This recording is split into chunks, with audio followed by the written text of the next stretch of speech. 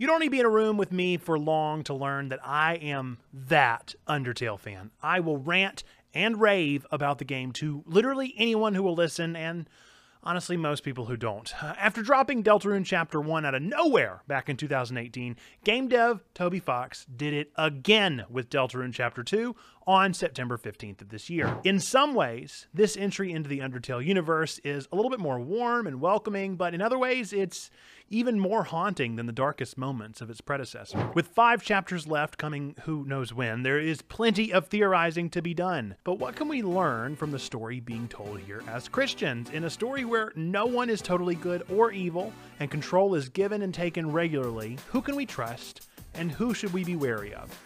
Let's talk about it.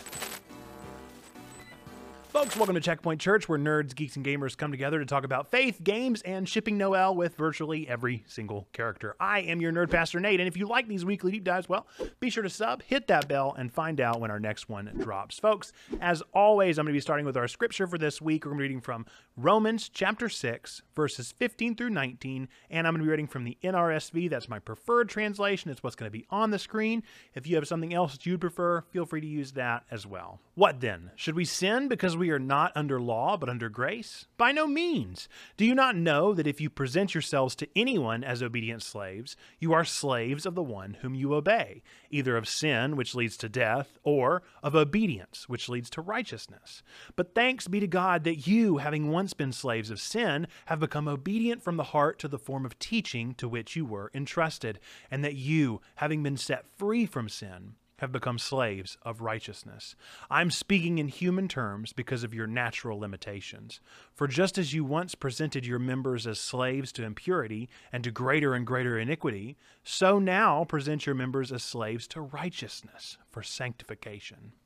Okay, so I already talked a little bit about Deltarune in the intro, but what is actually happening in this story? Like, what's the narrative that we're working with here? Well, when we were given Chapter 1 back in 2018, the game started with a character creation model, let us name ourselves, but then we watched our hard work deteriorate as we are introduced to Chris, the protagonist that we get to control for most of the game. We don't get to create our own character because that's not how life works.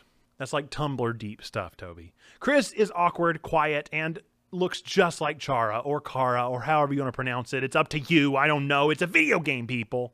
Anyway, Chara, as we'll be pronouncing it for the rest of this video, the murderous character from the genocide route of Undertale. Chris is the child, I don't know, maybe adopted. I'm gonna guess they're adopted, of Toriel, just like in Undertale. Chris's brother is Asriel, the antagonist from Undertale. But we don't actually get to see Asriel yet because he's gone off to college. I'm betting late story might get a look at him. We also then meet Susie, the dinosaur alligator girl who is misunderstood by her classmates and decides to present herself as a tough-as-nails delinquent. Susie and Chris are then teleported to an alternate world known as the Dark World. Once they are there, they meet the lovable Ralsei, an anagram for Chris's brother Asriel, who also just so happens to look just like our displaced brother. Coincidence? Ralsei is the prince of the Dark World and informs them that he needs their help sealing the fountains that are popping up all over the place so that peace can return to the Dark World and, by default, also help the Light World where Chris and Susie come from. Thus, the first chapter has the MC take control of the 3-person team, battling their way through the Dark World to save both worlds. The mystery is who is actually opening these fountains, and why do none of the overlapping cast from Undertale seem to recall any of the events from the original hit title?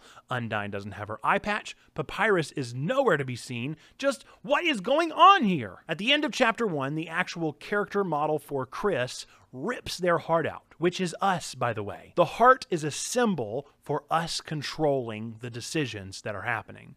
So Chris rips out the heart, us, and then holds out a knife viciously and smiles at the camera as their eye twinkles red, just like Chara. So that's Chapter 1, that's how it ends. But what about Chapter 2?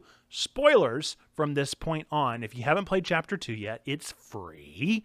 What are you waiting on? Chapter 2 features another visit to the Dark World due to the opening of yet another fountain. Chris and Susie team up with Ralsei once again to save the day, but this time they're actually joined by 2 of their classmates, the adorable deer person Noelle and the less than likable bird brain Birdly. After all is said and done, which once again the game is free, you should be playing it, there's seriously no excuse, we reach the end of the game where Toby chooses to give us a bit more thread of what is going on here. After saving the day once again, Susie walks home with Chris, and Toriel insists that Susie stay over for a sleepover.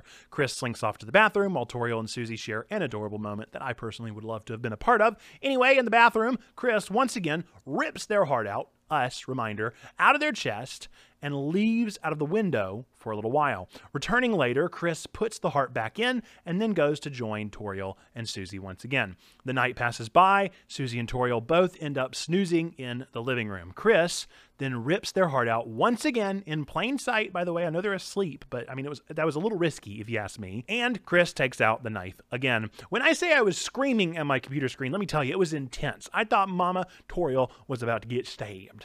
Chris doesn't, thank God, stab Goat Mom and Dino Friend, but instead stabs directly into the ground, opening up a wormhole from the Dark World that looks an awful lot like, you guessed it, the fountains that we've been sealing up all along. That's right, Chris is the one opening up the fountains that we, the player, are working so hard to seal back up to prevent this thing called the Roaring. Now, what is the Roaring? Well, that is Ralsei's prophetic word of what will happen if the fountains should remain open. It's not good. I don't feel like I need to tell you what it is, but it's just, you don't want it to happen. So this brings up some interesting questions. Why does Chris want those fountains open so badly? Will this roaring actually happen if they do? Is any of this actually happening, or is Chris just regressing to playing pretend out of shock of their brother leaving for college? Like I said earlier, we're only 2 chapters into a 7-chapter series here, so the true ending of the story is anybody's guess, to be quite frank. I personally lean towards the prequel theory, but that is a conversation that we can have over on our Discord. If you're down to clown, I'm there all the time. I'd love to talk about Undertale, anything. For this video and for this scripture, I am more interested in Toby Fox's obsession with control. Undertale presented this thesis in some awesome ways. In the genocide route of Undertale, we had our control taken away from us by Chara and questioned if we were ever in control of the game at all.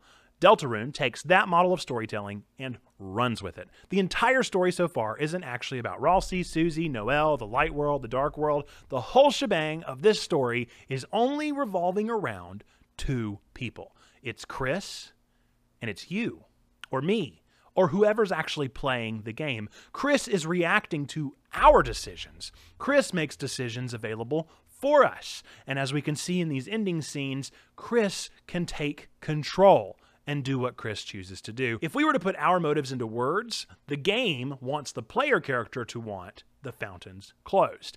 This is in direct conflict with Chris, who seems to want them very much open to the point that they are actively creating them. Much like our jaunt into 12 minutes from a few weeks back, the truth behind Deltarune is that there are ultimately 3 narratives that are getting to be told here. Option 1, we can play the purest route possible, making the good choices, saving the day, giving that Ralsei goat a hug. In Undertale, this option leaves us with a sunset and heartwarming conversation. Deltarune leaves us with uncertainty and discomfort as Chris takes control no matter what we do. Option 2, we play the evilest route possible. I won't spoil Snowgrave for anyone who wants to play the genocide route for Deltarune, but I can link to a video of it for any who might want to see the story. It's really freaking dark, okay? In Undertale, it's dark, but it's not this dark. In Undertale, this culminates in Chara taking control of our save file, and the game effectively ends. Option 3, you don't play the game anymore. It's just a game, after all. The events never happen if they don't happen at all, right? These are fictional worlds. This was the ultimate argument of 12 minutes, you might recall. If you're anything like me, then option 3 doesn't exist. There's no world where I don't pursue an ending to a game like Undertale or Deltarune. I have to know where things are headed. I have to get to that conclusion. Believe it or not, this actually all relates perfectly to our scripture for today. Can you believe it? It's a stretch, but it's not. It's crazy. Romans is one of Paul's more stressful letters. He says a lot, and so much of it is laid with very intense and factual language that it almost comes across as being one of his most legalistic and abrasive pieces. Much of our more controversial theology comes from this letter and less from the actual words of Jesus. I'll just leave that there. Anyway, in this passage from Paul, he is very much using that same theme that Toby Fox is playing with, the obsession with control. As human beings, we love to be in charge and have control, and so we try to convince ourselves that this third option mentioned above exists in our own lives. We tell ourselves that we don't have to choose between right and wrong. We don't have to serve one or the other. We can do another thing entirely. We tell ourselves that the world isn't dualistic. While I tend to lean that way myself from time to time, Paul is advising against it here. Why? Well, Paul has just finished going into great detail on grace, which, as a Wesleyan, is my very favorite thing. But then he goes immediately into the first question that pops up. Well, if grace is there for us no matter what, then why shouldn't we just sin all the time, live the life we want, and then ask for forgiveness on the deathbed? Why not, right? That's where Paul begins to explain things dualistically. It's an unfortunate byproduct of our own human minds that he even needs to do this. He even says that in the text. He says, I am speaking in human terms because of your natural limitations. In other words, I'm talking this way for your sake, not for God's sake. God doesn't see you as good or evil. God sees you as you.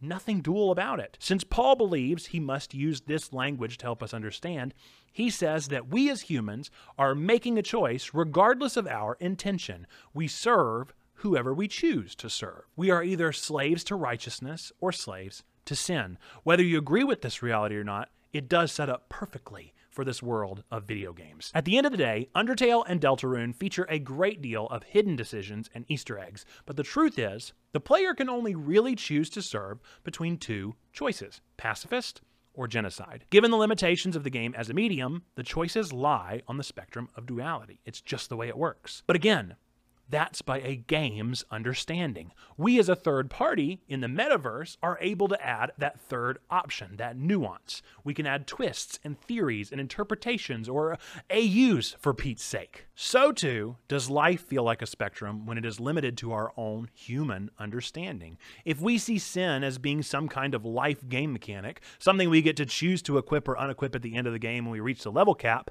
then we're only playing into that dualistic thinking. By choosing sin or choosing not to sin, we are playing into the system of human living that got us into this mess in the first place. I don't believe that what Paul is doing in this text is presenting us with the choice between serving sin or serving righteousness. He's literally telling us that if we choose to sin as something on the table or a relationship with Jesus as being some kind of object, then we're missing the point entirely and we're setting ourselves up for this dualistic mindset of slavery. Now, this is perhaps a bit heretical, but I don't think Paul wants us to be slaves to righteousness. Not really, anyway. I think he wants us to be free in Christ from all of these things. Being a slave to sin is still being a slave, and being a slave to righteousness, well, that's still being a slave. As long as we keep seeing Christ as this get-out-of-hell-free card and not a relationship to be had, well, then we're seeing life as this dualistic thinking that keeps getting us caught up in this same cycle of serving some form of slavery. Sure, some are better than others. I think we can agree that the pacifist route is objectively more good than the genocide route. But the truth of Jesus is that Jesus sets us free from the route entirely. What can we actually learn from this as human beings, not game characters? Well, it's that we aren't designed to be on a spectrum. Dualistic thinking isn't the end for us. We aren't made to be slaves to sin or to righteousness. We're made to be in the holy family of Jesus Christ. We're made for something more than just some video game-based moralism by a prolific game dev like Toby Fox. Games like Deltarune allow us the opportunity to explore and play within these worlds, to venture into the harsh reality of dualism, and then to allow that to encourage us in real life to break free of those shackles. The truth of Toby's obsession with control is that it's kind of spot on. Deltarune is only making it that much better. We really don't have any say when we choose a dualistic life. Deltarune is predestined, like it or not.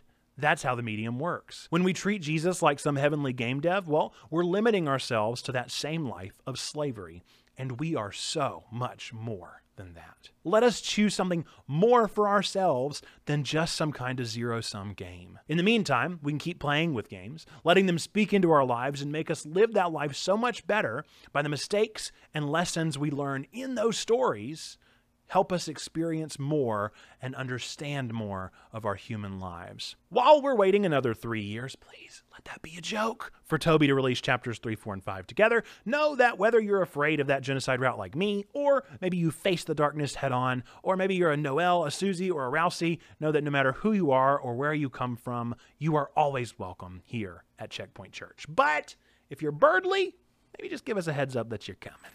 Thanks for listening to our weekly nerdy deep dive into the world of nerds, geeks, and gamers. We hope you enjoyed the podcast version of this show. If you'd like to experience this video in its intended full viewing, Feel free to find us over on YouTube at Checkpoint Church and watch it there. If you're interested in supporting what we're doing, feel free to go to www.checkpointchurch.com/support for information on how to donate or support us financially or otherwise. Or you can go through the Anchor app and support us there as well. This program is created, produced, and edited by Nathan Webb and distributed by Anchor. Find us on twitch.tv/checkpointchurch, where we'll be streaming on Mondays, Tuesdays, Wednesdays, and Thursdays. Thanks again for listening to our show, and remember, God loves you, we love you, you matter. Be boldly blessed, and we will catch you next time.